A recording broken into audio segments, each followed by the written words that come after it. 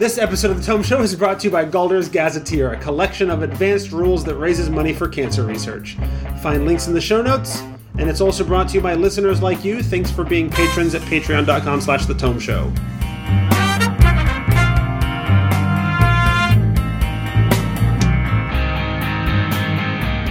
Welcome to The Tome, a D&D news, reviews, and interviews show, and I'm your Tome host, Jeff Greiner. And in this episode number 354, where we are going to stop the cult of the dragon and Tiamat herself again, as we do a re-examination of Tyranny of Dragons. How could I possibly do a reasonable re-examination of Tyranny of Dragons, though? I've never run it, although I have been a player in it before. And that is because joining me in this episode are three folks who have run it. They are also all brand new guests on the show. I don't normally have this many new voices all at once. Let's hope they don't summon a goddess and overpower me. First up, we have from Growed Up Geek, a gaming stream currently playing Rime of the Frost Maiden, and DM'd by our guest. We have Manny. Manny, what is your experience with Tyranny of Dragons? So we jumped on 5th edition, like right at the jump, back even before they had 3 core rule books. And after Lost Minds, it was the first adventure. It was dragon themed. And so for my group, it seemed like the most logical thing. I love dragons. It was it was the only thing out at the time.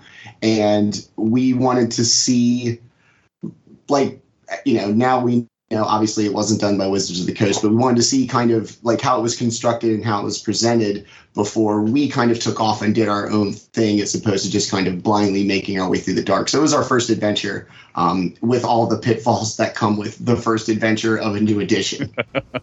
Okay. So you ran it pretty early on when it first came out. You streamed it then? Is that the beginning of the stream too? Or? No, it was just a home group, a bunch of coworkers really... like I said, the kind of announcement for 5th edition, everybody kind of said, hey, this is a good time for us to kind of jump in on this. We had a couple people who played 3rd, a couple people playing 4th, and everybody kind of decided to move to 5th. And so we jumped in, and when we did it, it was still the 2 books. It's not the Tyranny of Dragon collection that it is now. It was a 2-part storyline. So it was, like I said, it was very new for everybody, including, the writers at the time. Mm-hmm. Absolutely. Okay, well, also joining us, we have Trevor, a podcaster from such great shows as Difficulty Class and producer of the Black Dice Society, as well as community manager for Idle Champions of the Forgotten Realms. So welcome to the show, Trevor. What is your Tyranny of Dragons experience, and did I mess up any of your credits? No, you didn't. Okay. You did great. Thank you very much. Appreciate it. My experience with it was very much like Manny. We played it at the very beginning of 5th edition, and it was that sort of like, okay, let's see what 5th edition's got going on, because I'd run a few 4th edition ones. They were different from what Tyranny of Dragons ended up being, and so I wanted to get a feel for that and have a fun game with my friends. But this one actually does mean a lot to me, because every 5th edition game I have run since it has all taken place in the same world as that campaign. So it's the big one. It's the first Avengers movie. Okay. There you go. Excellent. And then lastly, but of course not leastly, a longtime friend of the show, if my opinion matters. So much so that it kind of feels wrong to me that this is his first appearance on the show. The magic behind Merrick's musings, and joining us from the future, since it is tomorrow morning in Australia. Merrick, welcome. Hello. Thanks for having me. And what is your Tyranny of Dragons experience? Right, so I've been running organised play adventures in Ballarat for a couple of years before 5th edition came out. And we've been playing all the playtest adventures as organised play. We had about 3 tables of players running through stuff. And so when 5th edition came along, what was there to play? Tyranny of Dragons. So we went right into that using the Adventurers League rules at the very beginning. And we had 4 or 5 tables immediately running it just at the very beginning, in that first week after it came out. And so I ran through all of it, documented it all on my blog at the time. And then I've twice gone back to do it, and I've run the entirety of the adventure 3 times. So, yeah, that it's one which I rate very, very highly. I love the adventure so much. Okay, so you've run it 3 times. When was the most recent run through of Tyranny of Dragons? I can't remember. It wasn't that long ago. But the state of lockdown has dissociated me from time. I'm going to say about 3 years ago, but I could be wrong. Sure, that's fair. Time has been losing meaning more and more the longer the pandemic goes, right? Mm-hmm. So if you haven't picked up on this, we are going to talk about Tyranny of Dragons in this episode. Tyranny of Dragons was the first storyline mostly published by Wizards of the Coast for 5th edition, other than Lost Mines of Phandelver, which isn't really a full campaign. It was an introductory adventure. So it's notable that it was written in partnership with the wonderful folks over at Kobold Press.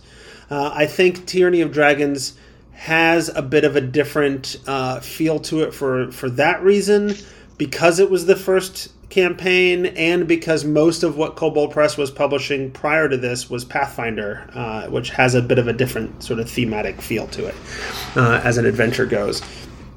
So it was originally published, as was alluded to earlier, as 2 books, which were then later collected and updated into 1 book called Tyranny of Dragons. And folks have had a lot of time to talk about this adventure, arguably more time to talk about this adventure than any other adventure published in 5th edition.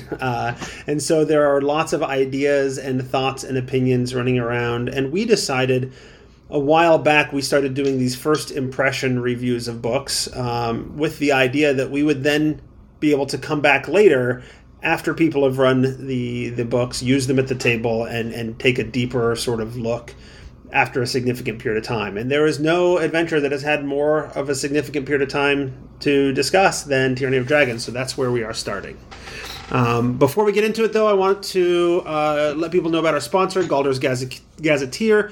This is a book for 5th edition D&D that is bringing new advanced rules, like new things that you can do with your actions in D&D, in 5th edition D&D, or your martial abilities, and bringing those into your game. It has new subclasses or class abilities, spells, a few adventures, all sort of supporting bringing these new advanced rules into your game. So if you're ready to push your game to the next level and also help fight cancer, because the proceeds for this book all go to cancer research, you should absolutely check it out. There will be links to the DriveThruRPG page where you can buy it in the show notes, as well as to Lawrence's story. Lawrence was the inspiration for the creation of this book. The wizard Galdur has traveled to many, many worlds. Along his journey, he took notes on the mysterious and fantastic things he encountered. Many of the secrets he learned are chronicled now in Galdur's Gazetteer, published by Zipperon Games. Galdur's Gazetteer is a 5th edition D&D supplement that is an advanced expansion of the game rules, including new actions, conditions, and martial options that are all fully integrated into new classes, archetypes, ancestries, feats, spells, and DM tools, plus adventures for both 5th and 15th level to highlight these advanced rules options. Galdur's Gazetteer was inspired by a gamer named Lawrence, who was dying of a rare form of cancer, and wanted his character to be remembered in the annals of D&D lore. 100% of the proceeds for this book are donated to the Cancer Research Institute. You can find Galdur's Gazetteer at DriveThruRPG.com at the regular price of $35 for a PDF or $47 for a print-on-demand physical copy. You can find more about Lawrence's story at lawrencescampaign.blog. Check out the show notes for links. All right. So now we're going to talk about Tyranny of Dragons in earnest. Our wonderful guests are really going to do most of the talking about it. I'm going to try to I'm going to try to be a good host and shut up most of the time, because I am the only person here who has not DM'd this adventure, although I have played in it, so I have a few insights. It's worth reminding people very, very briefly, what is sort of the story of Tyranny of Dragons? Does somebody want to give us a real quick sort of the elevator pitch? Do we do spoilers? I don't know. Yeah, I think we have to. I think we have Okay. to, yeah. I can do it. Go ahead. Everyone's okay with that. Yeah. So essentially, it starts with a dragon attack, as it should. And through that, your party ends up learning about the cult of the dragon that is apparently trying to raise Tiamat, which information could come out whenever you want during the campaign, and kind of evolves into a tracking down this cult, figuring out what they're doing, trying to stop them. It has varying degrees of success on that. And then the first book culminates in a floating cloud giant castle. And depending on what you do in it, could result with it crashing into the ground and, everybody getting messed up real bad. Second book picks up from there. There's a lot more politics in that. There's a lot of dragon hunting that goes on in that. And then everything comes together at the end at the what is it? What is the mountain called?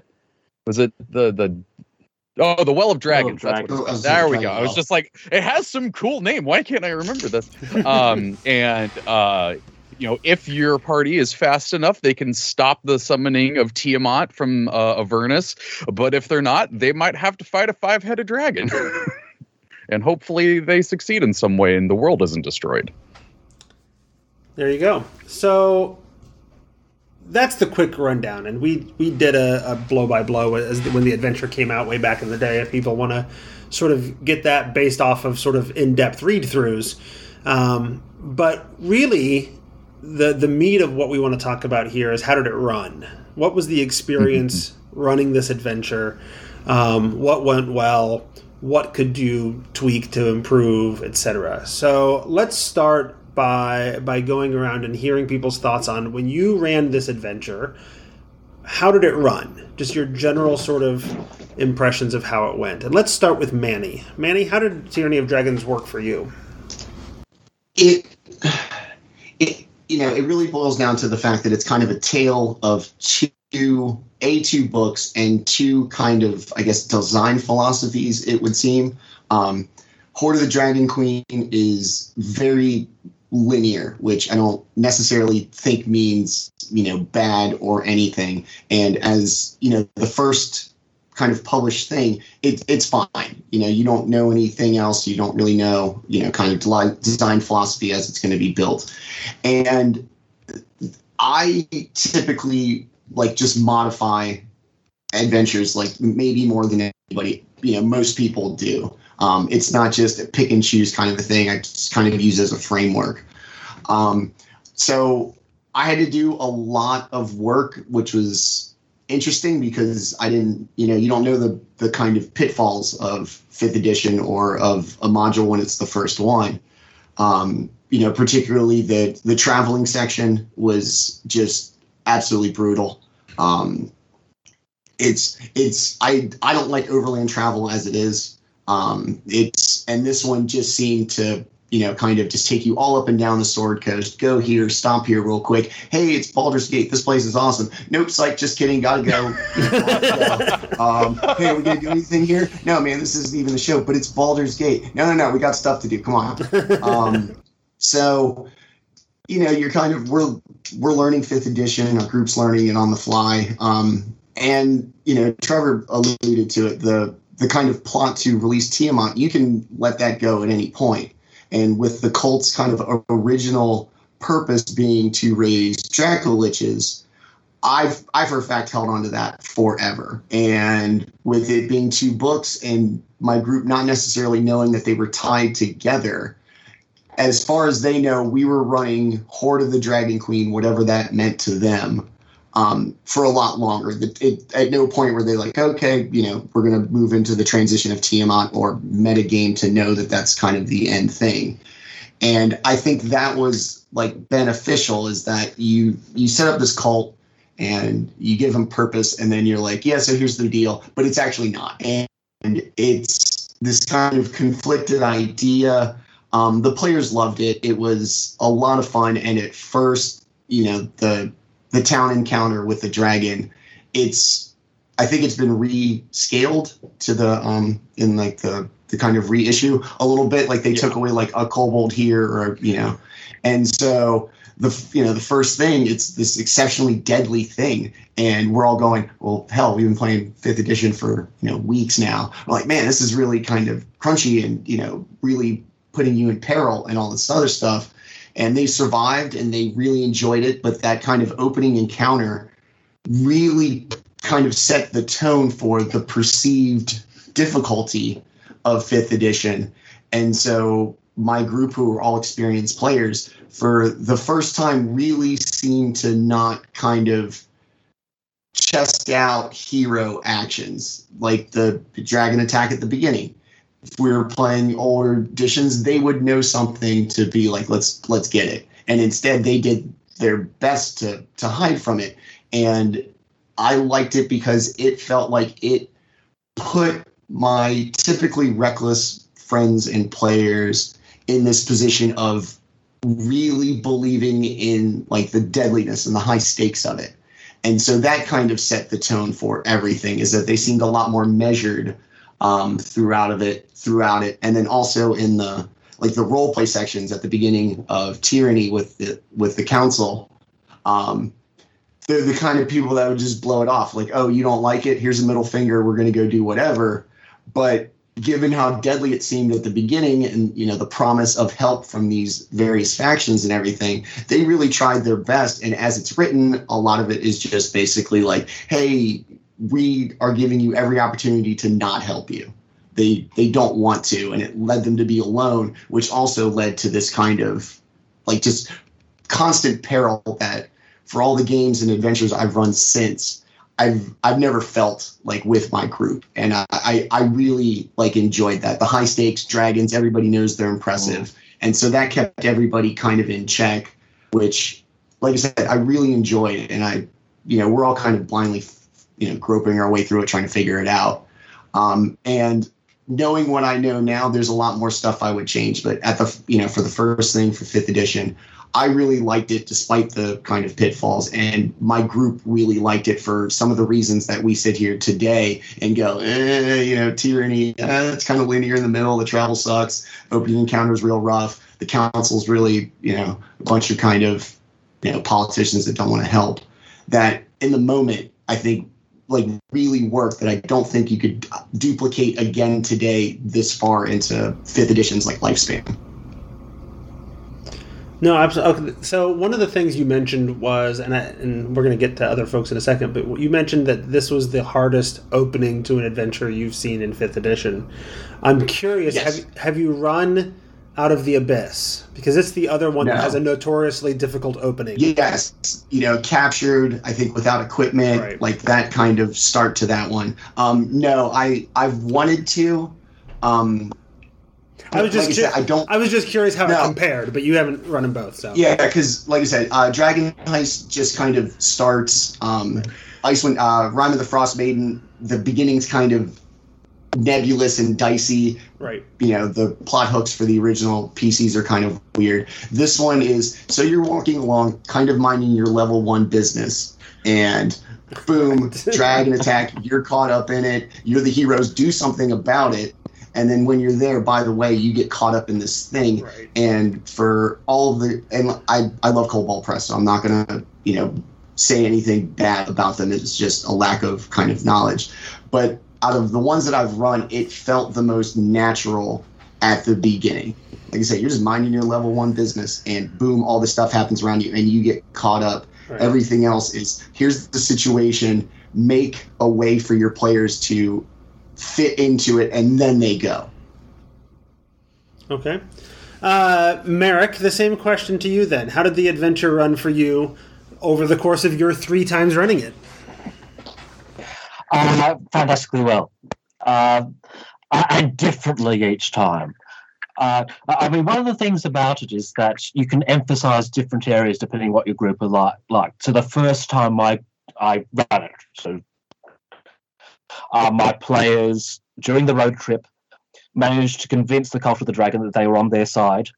And there's this encounter with some assassins, which was one of those encounters which actually in the playtest was a lot more fair than in what it was in the published adventure. The assassins became a slightly more potent foe. But the group managed to defeat the assassins despite being way outclassed, and then convinced the Cult of the Dragon the assassins were after them. So all of a sudden, you got this really interesting dynamic where they're playing with the Cult of the Dragon. But that was the first time through. Second time through, the road trip was I sped through it because the players weren't interested in that sort of play. And you get to the end of the first adventure when you're in the Cloud Giant castle, and each time the groups have gone about that different ways because there's so much variety in how you can deal with that. So we've got one group just because they could, really flattered. So there's this big battle at the end. Everyone else, and so they've got the giants on their side. They're fighting the Cult of the Dragon. There's a big battle up there, and suddenly you see above everything this white dragon with a gnome on it doing joyrides. And the next time through, no, they face and defeat the dragon. It's different every time. The one thing which I can say in my adventures is they've never actually let Tiamat get free. They've always won the final thing before Tiamat appears. Before she appears, not just because there's like the chance that she sort of like shows up, but isn't like free, right? They might see a claw or something, but each of the 3 groups have been fantastically good at defeating the Red Wizards in that final battle. It's been quite amazing. And and again, it's the when you get to the politics, some groups have basically gone, oh, well, we'll do whatever you want, Council. And others have gone, right, I am getting into this and we're really role-playing this through. And that variety of experience is one of the reasons I love this adventure so much. All right, then, Trevor, last but not least, what was your experience running through it? How did it run for you? I feel like my opinions are very, very close to Manny, where it like there was quite a few things that I changed, quite a few things that I sped up. But that's also just knowing the players that I had at the table and what they usually enjoy doing. The travel, like in Horror of the Dragon Queen, was okay. Like the caravan part, my players actually really enjoyed that, like getting to know the characters in there and whatnot. But like, yeah, when it gets into the, like, you go to the oh god, where do you go? Basically the locations where you teleport to the other one, we completely swapped that out because it didn't work with the pacing that we had or anything like that. And so I swapped it out for something, added some more stuff in there. And overall, the campaign played a lot more heroic than I think most people's campaigns go. Like I made the joke about it was the first Avengers movie. That's exactly how they played it, though. Like they became a big deal in Faerun. And like at the end of Horror of the Dragon Queen, they didn't crash the castle. They found a way to not crash it, clear it out, and then take it. And they're like, yo, we have a flying castle now. And the whole politics part of it, like, it started off kind of similarly to how it does, but then when I had people being like, no, we're not going to help you, they're like, fine, we're going to get our own help. And like they ended up like amassing a huge army by the end of this that like I straight up call it in my campaign's world the War of Dragons, because it was a straight up army versus an army of dragons and Cult of the Dragons outside of the Well of Dragons. There's a lot of dragons. I'm gonna say dragons a lot in this. And so because of that, though, like Merrick said, like his players have stopped it from happening. I was like, okay, you guys have been going on such a roll and everything like that. You don't get there in time, and like Tiamat goes, and they straight up fought her, and it was awesome. I mean, that feels more climactic to me, but yeah. Oh, well, like, don't get me wrong. Like, I definitely think that they're like getting there, like, especially the way that the Well of Dragons and stuff, I definitely changed it, made like they got there and just went straight to it. There is a dungeon crawl you can do there that getting to the end, fighting the red wizards or purple wizard, or were they red? I don't remember. Red. Wizards. Oh yeah, that's right. The whole thing in Thay. I forgot about that part. Yeah. I actually found out that I gave one of my players nightmares because of that part. But no, there's like you're fighting your red wizards and everything. You're stopping Tiamat. That is a huge climactic thing. And also maybe I wanted to do that encounter because I may have dropped $70 on that miniature that I wanted to put on the table. And now I may have pre-ordered a $400 version that just means I have to run this again. But no, like overall, I totally echo the love of Kobold Press. They're my favorite third party publisher for 5th edition that isn't WotC and stuff like that. And there's a lot of really good stuff in there. But the thing that I always tell DMs, especially new DMs, is like there's some parts in it that kind of break pacing a little bit, and don't be afraid to change that. Don't be afraid to add your own stuff in there and whatnot, because it might not work for your table. It's up to what you and your players want to do. But overall, I really love this one. I got the collector's one just because I have a lot. I love it. It's a good one. And so several of you talked about the road trip, and the politics, which are both sort of different than D&D on standard mode, I guess. Right? D&D does combat with monsters and dungeon crawls and interactions with NPCs and whatever. And so one might think that in a scenario where you're going to do a whole there's going to be a whole thing on politics, and there's going to be a long sort of road trip with various things along the way, that the book might provide extra support to help that go smoothly. Did this adventure provide you with the level of support that you kind of wanted to do those other things that it's trying to do? No. The simple answer is no. Okay. Yeah. This is one of those areas where it depends a lot on individual DM styles and strengths. I think it gives more support towards the politics than I've seen in about many adventures, because most of them don't have it at all. Mm-hmm. But it does actually give you quite a bit of things which you can work with. The time when we really went into it, I was surprised at how much good stuff there was there, which I could then work with. And one thing it does is it does put this table saying, what did you do during the adventure? I was going to work out, what did you do? And this is what all the factions think of this. And so you get to the end and you total it up and you find out, the Zentara really don't like you, so they're not helping you. The Harpers do like you, and they are all the other way around, depending on what the choices you make. And I think that's a good guide. You don't always want to use it just straight out, but at least it gives you something to then work with.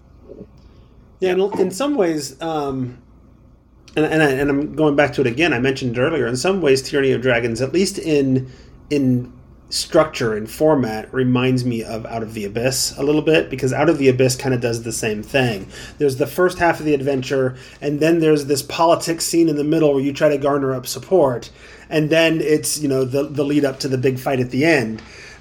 So in many ways, the two follow the same outline.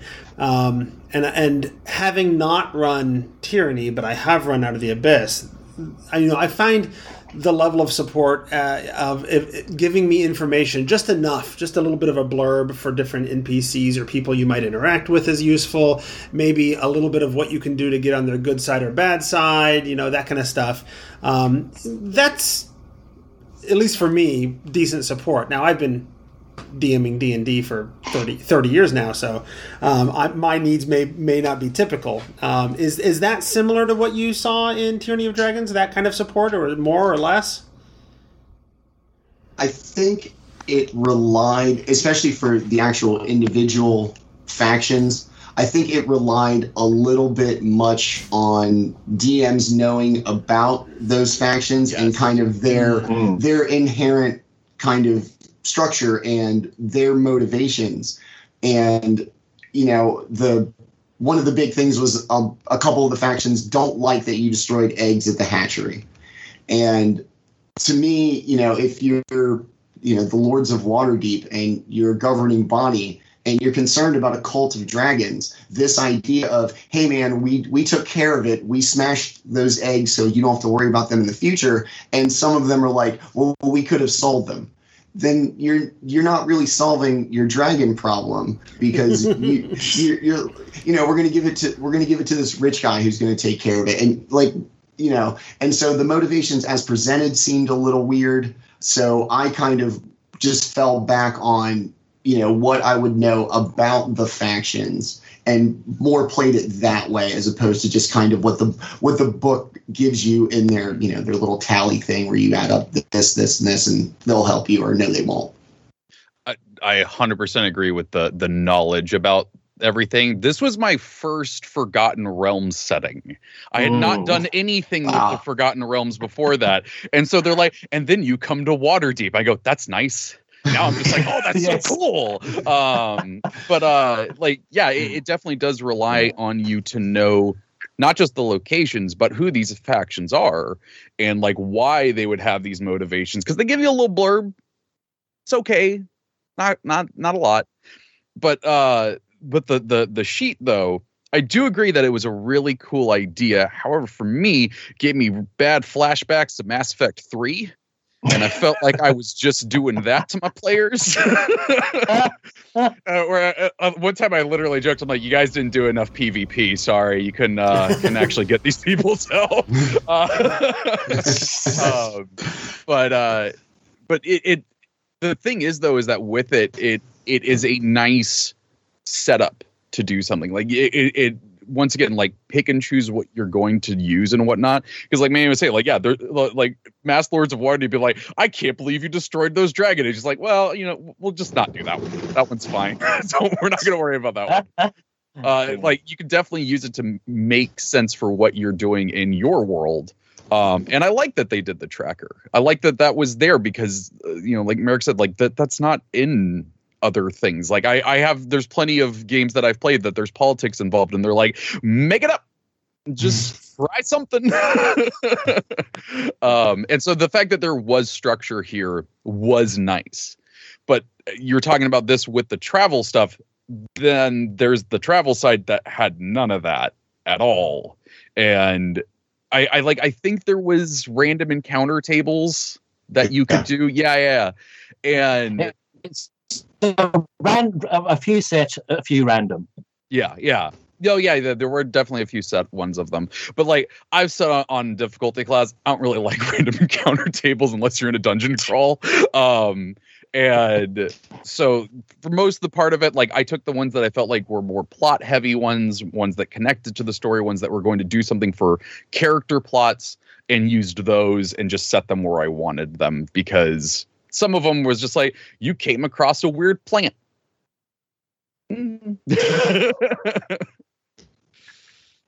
But also I don't remember there being a good description of distance and how long it would take you to get from one place to another. Like the caravan one, it kind of broke it up into a bit of travel time, but anywhere else it was just like, and then they need to go here.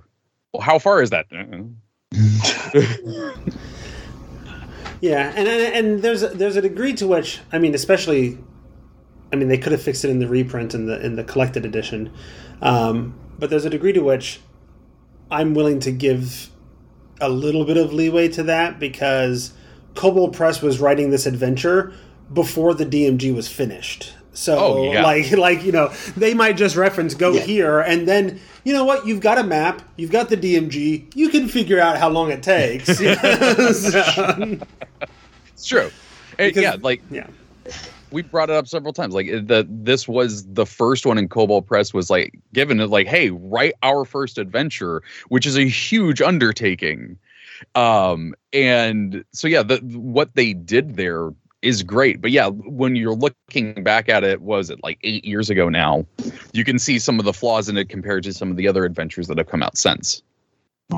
Yeah, it's, hey, we want you to write our first adventure. That's awesome. What about the game mechanics and all the rules? So like, yeah, we're still working on it, but we still need you to do this. And it's, like, I think that the people that know, understand that situation. And one of the things that I hear the most, and it's typically from people who, just kind of aren't aware, is just that, they did it without a full, like, suite of information. Wizards is kind of still balancing it and tweaking it and refining it. And because of the process of writing, they have to get started, and they want something, out really close to release. And as a result, I'm just going to sound like I'm working for the Kobold Press PR department. Like, I feel like Kobold Press gets like an undue amount of like kind of flack about it, because like, oh, well, Kobold Press wrote it. Like, anytime anybody wants to say something, it's always like, well, Wizards didn't write it. I've never liked that. And it's fair at face value, but to take it like further than that, like, I don't think is exceptionally fair. And like I said, there are definitely, parts of it that have been refined over 5th edition's lifespan. And I don't sit around and go, well, Kobold Press doesn't know what the hell they're doing. I mean, I got books right there, and I absolutely adore them. They did the best with what they could. Yeah. And, some of the things are just some of the inherent flaws in 5th edition, whether they were the first to write it or not. You see it in Storm King's Thunder and Tomb of Annihilation a little bit, that it's this big sandbox, which is great. It's, you got this here and this here and this here and this here, and no real way to connect it, where Tyranny gives you a way to connect it. There's the caravan and then the kind of places that you have to go. And then it's up to the kind of rules that Wizards of the Coast sets forth for travel and distances and time. And that's not their fault. I hate overland travel, like I do. I just do, because you either do the montage and then you go, okay, well, 9 days have passed, and that's kind of, I feel like it's robbing the players of some of their agency. But also at the same time, I don't want to do a whole session of 3 days of travel and then next week do 3 more days of travel. I watched a review video on YouTube, and I told me it was like 6 sessions for the caravan. And some groups might absolutely adore that, and I'm not going to take that away from them. My group would have a full-on mutiny if I was like, hey, month and a half, you guys, episode 5, still on the road. No, get out. Let me this is not what this episode is about, but let me go ahead and tell you, maybe you don't want to run Out of the Abyss, because there are moments of literally like 30 days of random encounters and travel. So yeah. Oh my God. And it happens more than once. Yeah, and like I said, it's fine if it's kind of a destination. The caravan bugged me because, like I said, you have to follow it, and we did it as like follow it, but like don't be a part of it. Kind of keep an eye on it, and it's not going to make a beeline. It's got to stop, and it's got to putz around and do whatever, and then suddenly, do you just tell the players, hey, so it stops every day at this town. You guys can't go in it lest you be spotted. So you guys have to hang out like on the outskirts of town. Somebody's got to keep an eye on it in case it starts moving. And then all the kind of not safety things, but like the little parts built into like extensive travel, I felt like were taken from them, because it's like, hey, the caravan pulls into this town and they, settle in the inn. Players can't just go get a room next door and then wait for the caravan to leave the next morning and be like, all right, well, now they're far enough ahead. Let's start following them again. And so you're doing something that, like, I don't particularly care for as it is, and kind of tying mine and the players' hands behind their backs. That out of everything that I've run, the section with the caravan and the travel is like the worst. And I don't want to be comic book guy, but it's like that. There's very little context. There's not a lot of framework for how it works. It's the first adventure, and it's just like, just follow these people. Really, this is our heroic moment. We're following something, and it gets better. It's just, like I said, the travel thing is basically the biggest knock that I have. Everything else I could work around, but I didn't want to be like, all right, so you get griffins. That's usually my solution to like significant overland travel. Hey, you're level 3. Congratulations. The barkeep knows your name. You've got some griffins. Let's go. I actually do want to pick up on something you said there, though, about like the time that it could take to do stuff. I've actually found that to be, this is one of the adventures that I think has some of the most interesting table pacing I've ever heard, because my players ended up doing this actually pretty fast. Like, we did this within a year. They were almost doing a chapter a session towards the end of this adventure. But I talked to someone last year who is still running it, and they started at the beginning. Like, they started when the book came out, and it's still going. I don't know how. I don't know what they've been doing, but you can do it, apparently. So Yeah. They're just about to get to Baldur's Gate. Things are about to pick up. I can say, because I was blogging about it, it was 24 sessions. Hang on, was it 18 or 24? One of the two. Of about 2 to 3 hours for the first book, and 12 for the second book. Okay. It ran by very quickly for me. I pay a lot of attention to pacing when I'm DMing. So the sections which my players are not engaged with, I will move through those quickly. The sections they enjoy, those will be stretched out a bit more. Which is, road trip is very much that. I do road trips a bit in my regular homebrew campaigns. And there's quite a range of ways which they can be done. So that section is either has been fantastic for us, and sometimes I've just almost skipped over it. So it really, really depends with that one. Mm-hmm.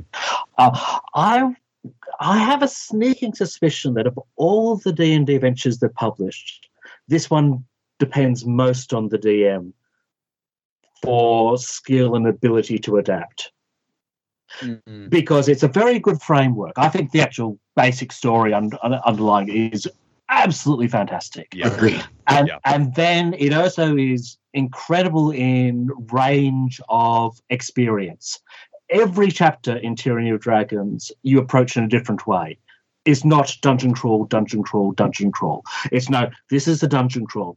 No, this is an investigation. This is you sneaking in and dealing with something unobserved. There's huge amount of variety there. And so I don't want to say you have to be a skilled DM to run it, because this isn't true. I have known brand new DMs who have gone into this and had the time of their lives.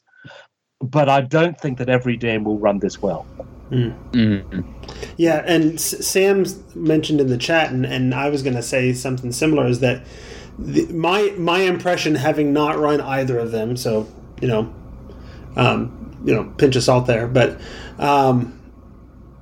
it feels to me like Rime of the Frost Maiden is a harder adventure to DM well. But again, that's my incredibly uninformed opinion. Rime I haven't run yet, Okay. Sadly. Stupid lockdown. I think Rime would work really well if you had like an automated Excel sheet set up for where things are while the players are somewhere. Yes. Yeah. I'm running Rime right now. In the last couple, and these are the ones that I feel like follow this kind of new Wizards kind of design philosophy, are Tomb of Annihilation, Dragon Heist to an extent, Strahd, Storm King's Thunder and Rime of the Frostmaiden, where they define your sandbox to, Tomb of Annihilation's Chult. Storm King's Thunder is all the Sword Coast, so that one's a little unwieldy. Dragon Heist is just Waterdeep, which is nice. And then Icewind Dale, or Rime of the Frostmaiden, is just Icewind Dale. So it is a very set geographic location with very hard boundaries, Spine of the World Mountains, Sea of Moving Ice, and it lets you loose in there, which I think is really good. And the area that you occupy and the whole adventure takes place in is relatively small. And the same thing I think can be said about Tyranny, is that it's the coast of the Sword Coast for the most part. You don't really kind of go to the eastern edge of 5th edition's Forgotten Realms, which is all of Storm King's Thunder. And so this one, I liked it. For Rime of the Frostmaiden, the beginning of it is dicey. It's the curse has been going on for 2 years. Why are these level 1 PCs going to suddenly say after 2 years, you know what? I can't take this anymore. I'm going to travel up there and do something about it. Or if you're native to Icewind Dale, same question. So this thing's been going on for 2 years. You're a level 1 adventurer, and one day you're sitting around 10 towns, and you're like, you know what? I can't take this anymore. Let's go find 4 buddies and let's go do this.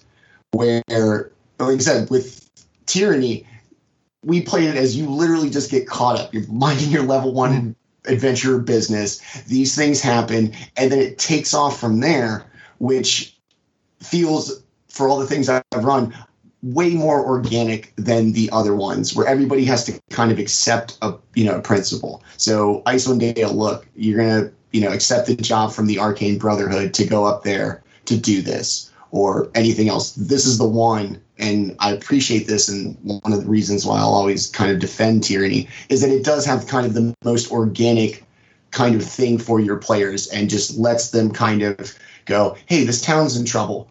Our natural inclination is to do something about this. It's not rid the world of this 2-year curse that's affecting this big geographic area. There's a town in peril. Let's go do something. And then boom, boom, boom, dominoes fall. Next thing you know, there's coal, all these things. And I like that. And I think that that's one of the best things about it. It's very classically fantasy. Like it's got that adventurous start and like the call to action. Like it's got all of that good stuff in there. Yeah, I definitely think that Tyranny of Dragons might have like the best start to a campaign from all the pre-written ones. Because the adventure kind of comes to you. It comes. Yeah. And none of the others. I mean, other than arguably Curse of Strahd, because you're literally taken to the adventure and you have no choice but to do it, or else be stuck in Barovia forever. If the others sort of feel like you have to be hooked into it, right? I was posting about this recently on Twitter, that there are basically 2 types of starts to adventures, and one is you are given the quest at the start, and the other is you start the adventure as general adventurers doing your thing, and you explore the environment a bit before the quest comes and takes you in. So Rime of the Frostmaiden is that second type. I think it works really, really badly when you start off with the quest of you're going up to Icewind Dale to stop it. It's not written, and only slowly get hooked into the greater story. I think it works better. That's how it's designed. Storm King Thunder, I think, is the same way. You're going around doing little things. You slowly find out the giants happen, and then Harshnag comes along and says, "Hey, you look like likely you're the people to stop this." While Tyranny is the first step where you start off going, right, you're going to stop this. Very quickly, it is you're stopping it. Out of the Abyss is second type. You're wandering around the Underdark saying, things are not right here. And it's only halfway through when you escape, people go, you know what's going on down there, you're the one to stop it. Prince of the Apocalypse is starts off with, there's a missing delegation, go and find it, what's happening. So you push into the quest immediately, and only slowly do you find out what's going on. But you're in the quest all the way. I legitimately forgot Prince of the Apocalypse was a thing. I have been arguing for a year now that Prince of the Apocalypse is the most underrated 5th edition adventure. It's really good, guys. It's one of the ones I still want to do. Mm-hmm. I have run it. I really enjoyed it, but it has a couple of major structural flaws that cause problems. Yeah. Mm-hmm. Yep. I only ran into one flaw and fixed it easily, but it's also a very specific kind of adventure. You got to be ready for a mega dungeon crawl, or else that's not the adventure. So, but that's not what this discussion is about. So, Sam did ask in the chat, and I think it's worth talking about. There was a lot of conversation about this is the first adventure, all right, the first big full adventure, and there's areas where that shows, right? That's obvious, and that's where some of the flaws come from. So, if Tyranny of Dragons were to have been redesigned and written and published today, with all the things that all the different publishers and writers and what have you know about it, what do you think would be different? What are the big differences that you think they would make if somebody wrote it today? I think it would look a lot like Storm King's Thunder. Like, I think it would definitely be it would be the big sandbox. It would give you, information details about the different places in the Sword Coast that are going to happen. And like maybe even a little bit of Curse of Strahd, because I loved in Curse of Strahd that it was just like, here's a chapter on this location, here's a chapter on this location. Yeah. When they get to that, hopefully they're of the right level. So it might be a little bit like that, with it all culminating at the Well of Dragons. And I would hope that there's still a part for the politics of of some guidelines about how to do it and whatnot. But with how things have been recently, I don't know if it would be there. But overall, it would be a giant sandbox with there's a dragon here, there's a dragon here, there's a dragon here. Have fun. Yeah. I don't agree. Quite strongly, because I just don't think that sandboxes are often a good fit, especially for this level range. One of the reasons Curse of Strahd sort of works as a sandbox, it's really an adventure for level 5 to 8 characters. Mm. It's a limited level range. In theory, this adventure is level 1 to 16. When I was running it first time, I had to use XP. That was what the Adventurers League said. So I had 10th level characters going for the final encounter. Oh my gosh! Oh my gosh! But the difference between 10th and 16th is not as big as you think. But the difference between 1st and 16th is. So, yeah. So I was able to adapt. I was always able to adapt things a little bit so it worked for my players. But there is a big difference in that level range compared to what, say, Curse of Strahd sandbox is. And if you look at Rime of the Frost Maiden, it's a collection of small sandboxes which get bigger. Mm-hmm. So you start off with a small sandbox which does all the local stuff. Then you expand it a little bit for the next round of thing, and then you expand it further. Storm King's Thunder is not a sandbox. It is a linear adventure with a sandbox section in it. Mm-hmm. Fair. Yeah, that is fair. Yeah. That last point, yes. I'm going to kind of straddle the grounds here between the two. Is that I just feel like Wizards of the Coast kind of has this formula, for better or worse, of the, like I said, Tomb of Annihilation, Strahd, Icewind Dale, and Storm King's Thunder, where they give you the sandbox and then they kind of give you your locations. And Storm King's Thunder gets weird because the kind of encounters are location based, where it's not very kind of nimble. It's not just kind of, okay, well, let them set forth in their sandbox, and around this level, this encounter will happen where they are. And so in Storm King's Thunder, if you're not really paying attention, you could wander away from the adventure forever. Because unless you go to these specific places, you're not going to get the action. You're just a bunch of adventurers roaming the Sword Coast, occasionally, doing Witcher 3 quests where you find the lady's frying pan and you're the hero of some small town outside of Luskan. And that's great. It's kind of lived in. It gives you those little blurbs, but I think it would be closer to that. The politics thing I'm kind of dicey about. Forgotten Realms doesn't seem to do governance real well, just because it's not the setup of the lore. It's not Greyhawk. It's not Eberron. It's just kind of nebulous. I can be the Lord of Neverwinter and the Lord of Waterdeep. Maybe I wear a mask. Maybe I don't. These factions, they're not governing bodies. It's corporations.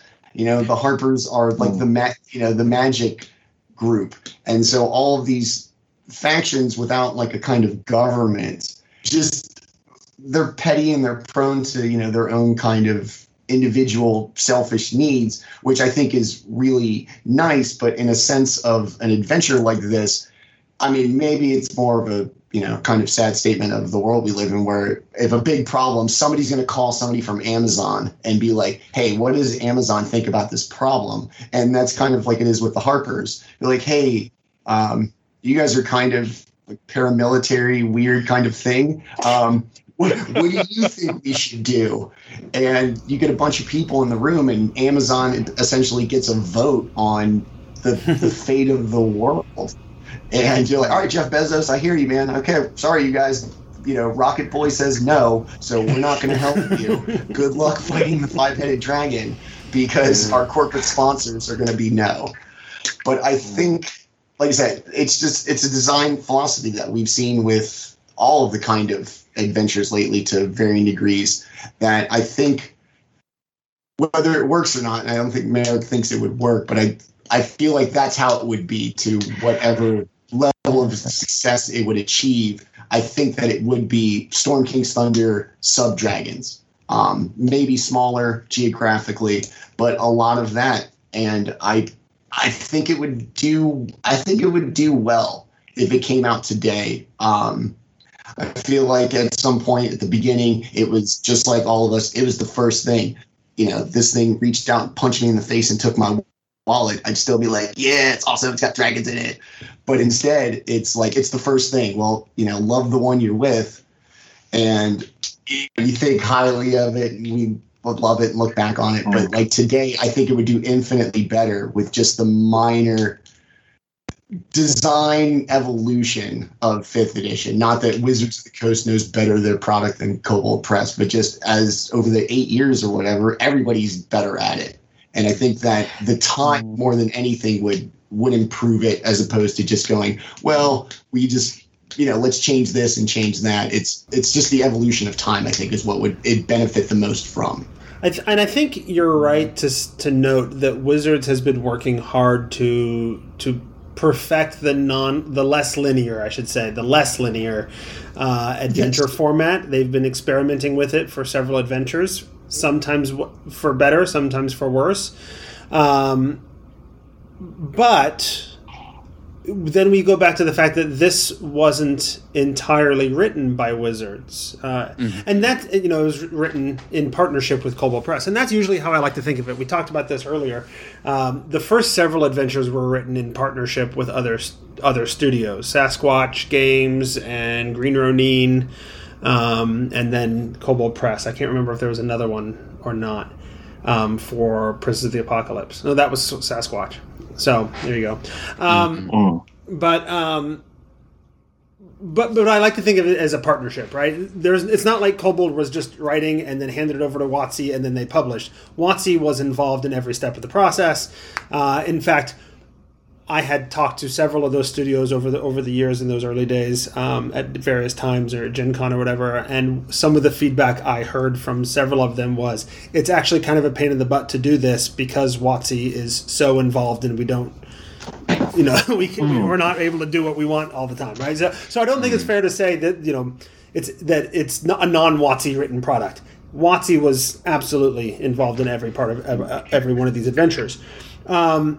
But at the same time, it was a Kobold written product as well. And when I look at the adventures that Kobold Press is publishing to this day, they're not following the format of WotC's experimentation with less linear adventures, right? They've run a pretty steady course of the kind of adventures they do and the kind of adventures that work really well for them. And that is not to say that they're all, following the same format as this one, right? They've all got their own thing. Kobold has been doing adventure writing for a long time, and they know how to do a variety of different adventures. Mm-hmm. But I don't know that if it were to be published today, if Kobold was still the partner for it, that we would have, Storm King's Thunder with dragons. I think it would be.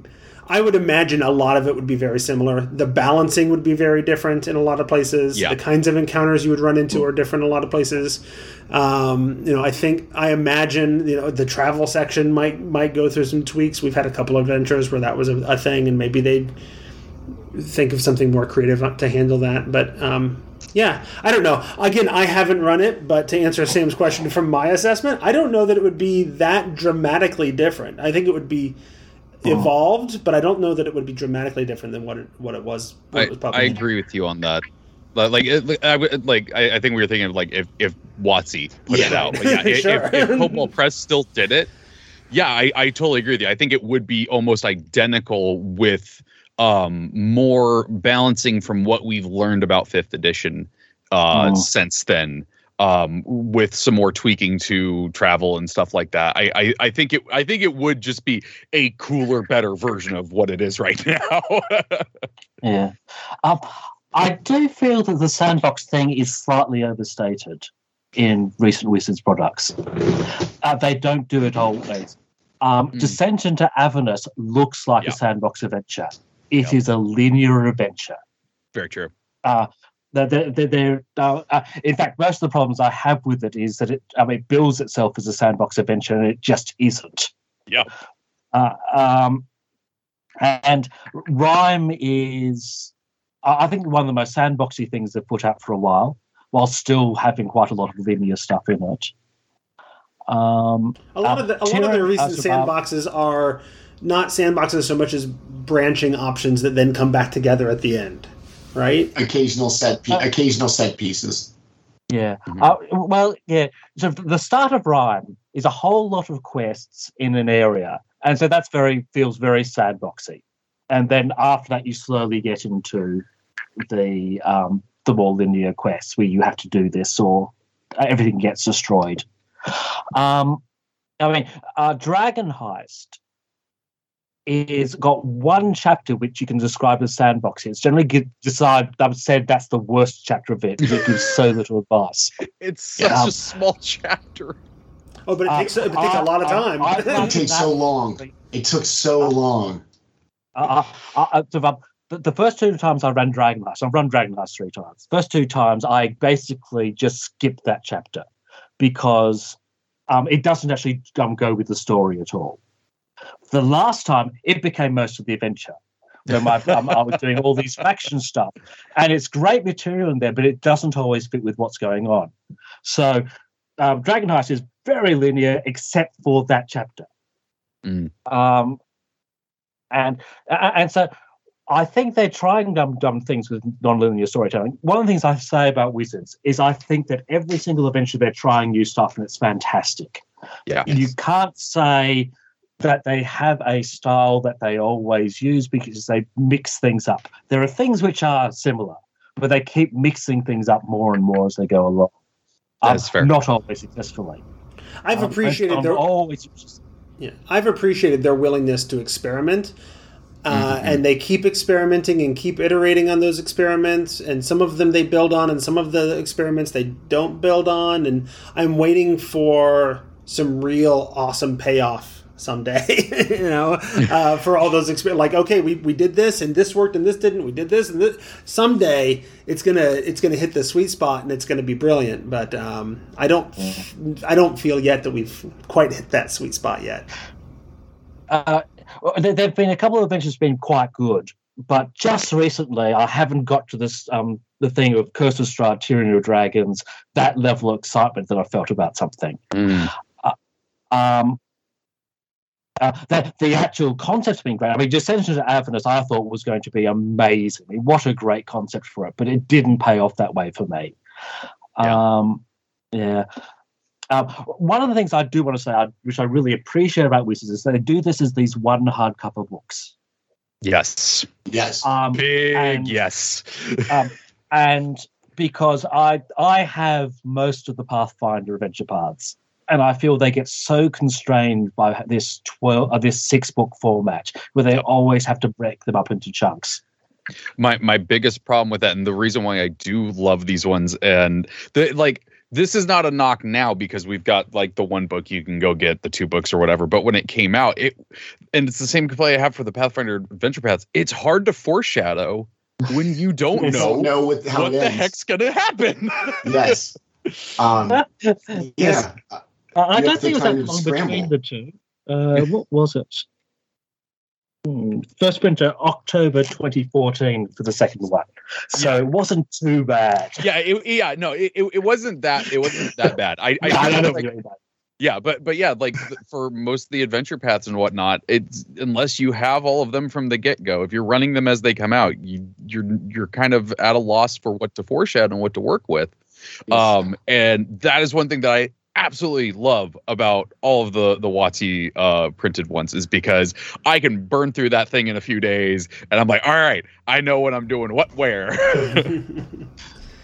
So I had I had probably 2 more full questions that we haven't talked about yet, but we're over an hour. But I did have one particular thing that when I did my original sort of deep read through and review of it was a concern for me. And I remember talking about this at some length with Mike Shea, because I don't know that I even noticed it until he was running it and mentioned it. And that's the issue of the masks, the dragon masks. Because there's several quests of like going out to try to get these dragon masks that the cult needs or wants or whatever. And it's always sort of a meaningless MacGuffin, because you're never able or even allowed to end up with one of the masks. It's always a fake, or they get away, or whatever. And that feels, I don't know, disheartening to me. Like, then what? Yeah. Let's send you off to this really important artifact that it is impossible for you to get. Then why did we do it? It ends up feeling more like filler. Yes. Right. Yeah.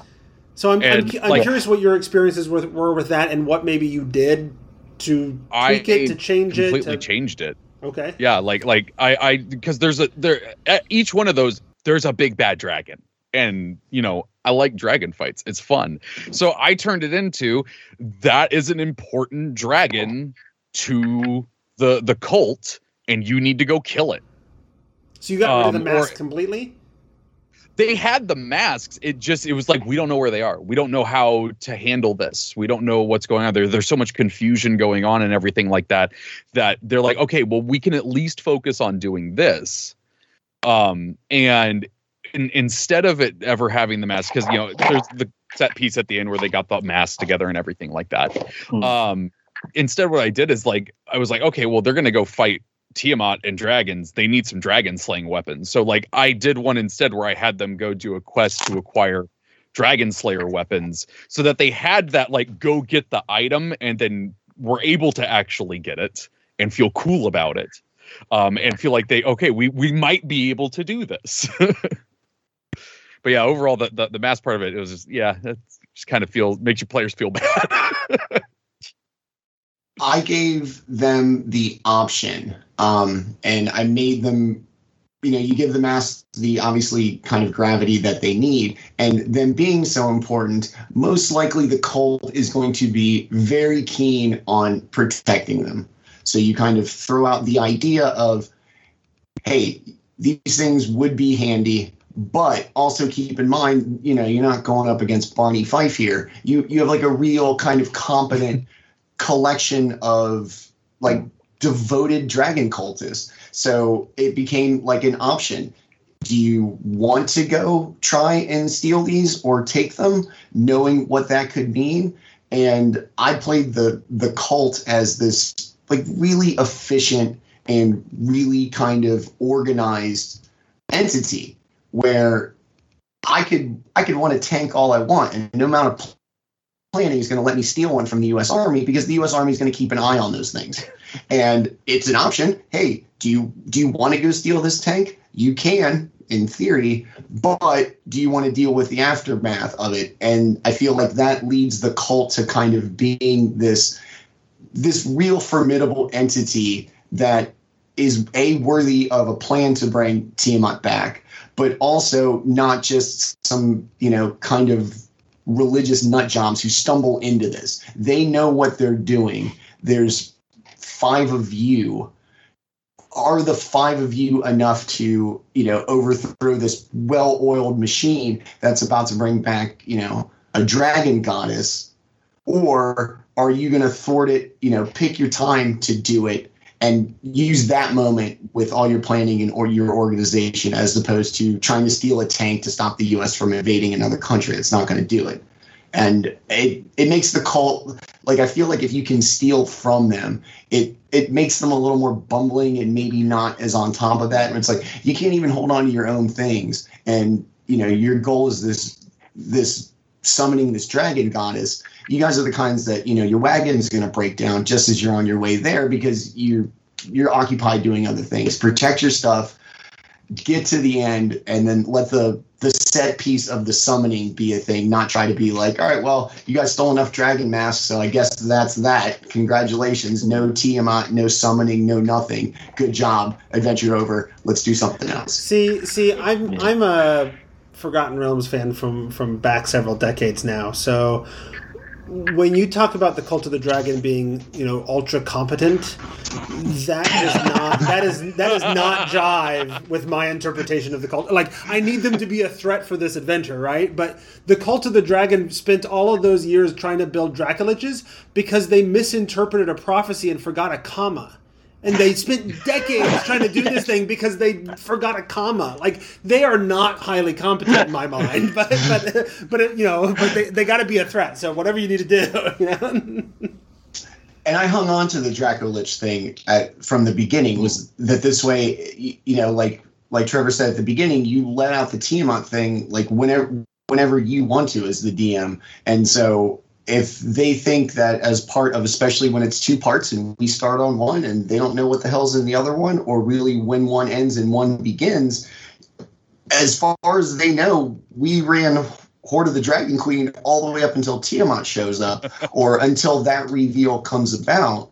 And that's the one thing I will say about this, is that this is one of the things where you can just absolutely lead your players along to believe what they want. And so I emphasize the cult was very efficient into Dracoliches, and most of their minions weren't cultists. They were a hired mercenary army to be that much more formidable. They're, potentially religious fanatics or really into dragons. This kind of everyday paramilitary activity might not be their thing. But if they're powerful and they're capable of summoning Tiamat, they can find somebody with some money who's willing to take it to go be foot soldiers and pester the party, or, do kind of underling cult things that don't involve actually summoning the dragon. Yeah. Merrick, did you have any thoughts on the masks? It's funny about the masks. It never came up. I ran the adventure basically 3 times as written, and at no point did the players go, we keep on losing the masks. I think it's partly because they do get the first one. At the end of Horde of the Dragon Queen, they get the first one. And so it's a Horn and 2 more masks in Rise of Tiamat. But because there's so much else which is going on, which is important, and they're trying to do, and they are having successes in other places. They are getting the good dragons on their side. They are doing these other things. The fact that this one chapter they don't succeed means it feels more real. See, I was really I like the idea that they at least have a chance at it. I like again when I talked to Mike about it back in the day when he was running it, he had an idea of give them a chance to actually like forget with the fake mask, like make it the real mask, whatever, and they have a chance of getting it. And if the more masks they collect, the weaker the summoning of Tiamat is, and so when if you have to fight her, she's not as strong. She take away this many hit points or these spell-like abilities or whatever for every mask they collect. That seems like a decent workaround to me. Let them actually find the mask, but again, I haven't run it, so I don't know how that actually works. So if it works, there is one flaw with the adventure with Rise of Tiamat. This is an actual thing which I find really annoying, and that's when you get to the climax. You've got this list of people who are helping you and people who are against you, and you pair them off, but you're not actually sure what that's doing. No, the adventure really doesn't go into detail about what happens if you let one of these groups go. So I think it's this really fantastic idea that you have all these people working with you, all these people that they're countering, but I would like more guidelines as to what that actually means. Yeah, I think it's the one thing in Rise of Tiamat which I really, really wish would be expanded on. Well, it's sort of like the mask. You spend a lot of effort doing a thing, and then it turns out it didn't actually matter what you did. Right? All it did was flavor the narrative at the end, and didn't actually change the outcome. Well, it certainly it mattered every time I read it because I put stuff in because it gave me the idea that it should matter. You made it matter. The adventure didn't make it matter. I made it matter, but and the adventure says that it matters. It just doesn't tell you how, and that's that's the problem. Merrick is making me realize that I literally did all of the politics scenes just to have a cool set piece at the end of my adventure. It was like everyone's fighting below you. It's really cool. Trust me. There's a post I have on the Inward where I describe the armies setting out, where we did this big sort of evocative thing of all the armies leaving, which because the characters have caused it to happen. Yeah, it's I'll say this: Tyranny of Dragons, of all the D&D adventures I've run over my 40 years in the game, is my favorite adventure. Oh, that's fantastic! I love awesome. that. There are other adventures I really like, but this is the one which I have the most fun with. And it's just one of the reasons the scale of it makes the players feel like their characters are important in the world. Yeah. One of the problems that I have with Princes of the Apocalypse is you go into a dungeon and you save the world and no one knows about it. And this is true of an awful lot of adventures. I mean, there's very few adventures where you have people listening to you and then taking you seriously. And that's what the council gives. It gives, oh, wow, the powers of this world. They listen to you at the beginning because you've been investigating, and then more and more you become more important because you're making the right suggestions. And at the end of it, you're the people who have caused the world to be safe, and everyone knows it. And I love that. Wow, that's awesome. I never really thought about that. You're 100 but my group, they got that castle and everything. They got so big because they freaking defeated Tiamat that they almost became their own faction. They called themselves the Knights of Skyreach. And I've had them in my games ever since. And it's because of the grandiose, thing of this adventure. I never really thought about it like that before. That is really true. Dang. Merrick, I think you made me like it more. I am thinking back to it. I was like, man, I should run this again. Having talked to you guys and kind of going, I was like, man, I've learned a lot in this hour about something that I genuinely enjoyed from people who apparently enjoyed it way more than I did and actually enjoyed the kind of things where I'm like, it's kind of whatever. Like the council's just kind of bureaucrats and whatever. Now I'm like, oh. They're the ones that believe in you and kind of help you save the world, as opposed to, all right, well, we're just 4 people roaming around Icewind Dale, completely autonomous from everything going on. And when you do resolve it at the end, nobody knows you're out there except for the barkeep who you met when you're like, hey, what are you guys doing? Oh, we're going out here to solve the curse. Good for you. I wish you luck. And then off you go off into the tundra. And then one day the sun's going to come out and everybody's going to be like, oh, look, they fixed the curse, but nobody's going to go, oh, it was those guys that were in the bar last week. Everybody's going to be like, wow, that looks out cool. There's going to be some, like, old dude that's just like, see, I told you, today was the day it ended. I was right. Just start waiting out. All right. Well, this has been a absolutely wonderful and brilliant conversation, but we are a good hour and almost 20 minutes into it, and I think I have monopolized enough of all of your time. So I think we should probably wrap it up. Did anybody have any sort of last word you wanted to get in? Have we talked about the things you wanted to talk about? This is your chance to get in those last things if you had something in your notes we haven't brought up yet. I'm going to blame Merrick if I end up streaming this in the next couple of months. It starts right there in Australia in the future for me today. A voice from the future told me to run Tyranny of Dragons. Well, wow, voice from the future, that sounds pretty authoritative. I can do that. I think my only thing is just tell people play it. Like it is a legitimately good one. Like, yeah, I have complaints about it and whatnot, but like It is a good adventure. I really recommend playing it. Very good. All right, well, we're going to go ahead and call that the end of the episode then. I want to say thank you to Galdur's Gazetteer for sponsoring the episode. I also want to thank Merrick. Merrick, where can people go and find you on the internet? Well, they can find me a lot on Twitter, where I post under Merrick B. And they can find me on my site, merrickb.com, where I write a lot about adventures, including you'll find a lot about Horde of Dragon and Tyranny of Dragons. Very good. And Trevor, where can folks go to find more of you? You can find me on Twitter at the Trevor. There's an A hiding in there. You can also find me on my D&D podcast, Difficulty Class. There's a bunch of other podcasts too, but that's the D&D one. And anywhere the Idle Champions community is found, I'm there. All right. And if you're looking for that A, it's Triavor. Triavor. Yeah, that is literally what my co-host B. Dave Walter says. To me. It's Triavor. There may be a parrot in Idle Champions named after me. Your elven lineage is showing, Triavor.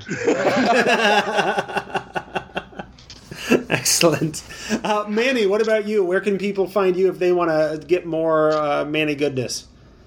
You can find me on Twitter and basically all your social medias at Growed Up Geek. I'm from the South, so that's an expression here. GROWED UP Geek. And then I stream twice a week, 7 o'clock Eastern Time, Tuesday and Wednesday nights. Tuesday, our Rime of the Frost Maiden Persistent campaign. And then Wednesday, we do a show of just one-shots or limited narratives so that we can get as many people in our Discord community to play and meet new people and just kind of do a little more experimental adventures than the kind of standard heroic fare. It's a lot of fun, and I really enjoy it, and I hope people come out and check us out. All right, and if people want to support the show, they can become patrons by going to patreon.com/thetomeshow. If you want to reach out to us, thetomeshow@gmail.com is the email address. My Twitter is @Squatch, SQUACH. The show's Twitter is @thetomeshow. And that is episode 354, where we stopped the Queen of Dragons. Again and again and again and again. In this episode of The Tome.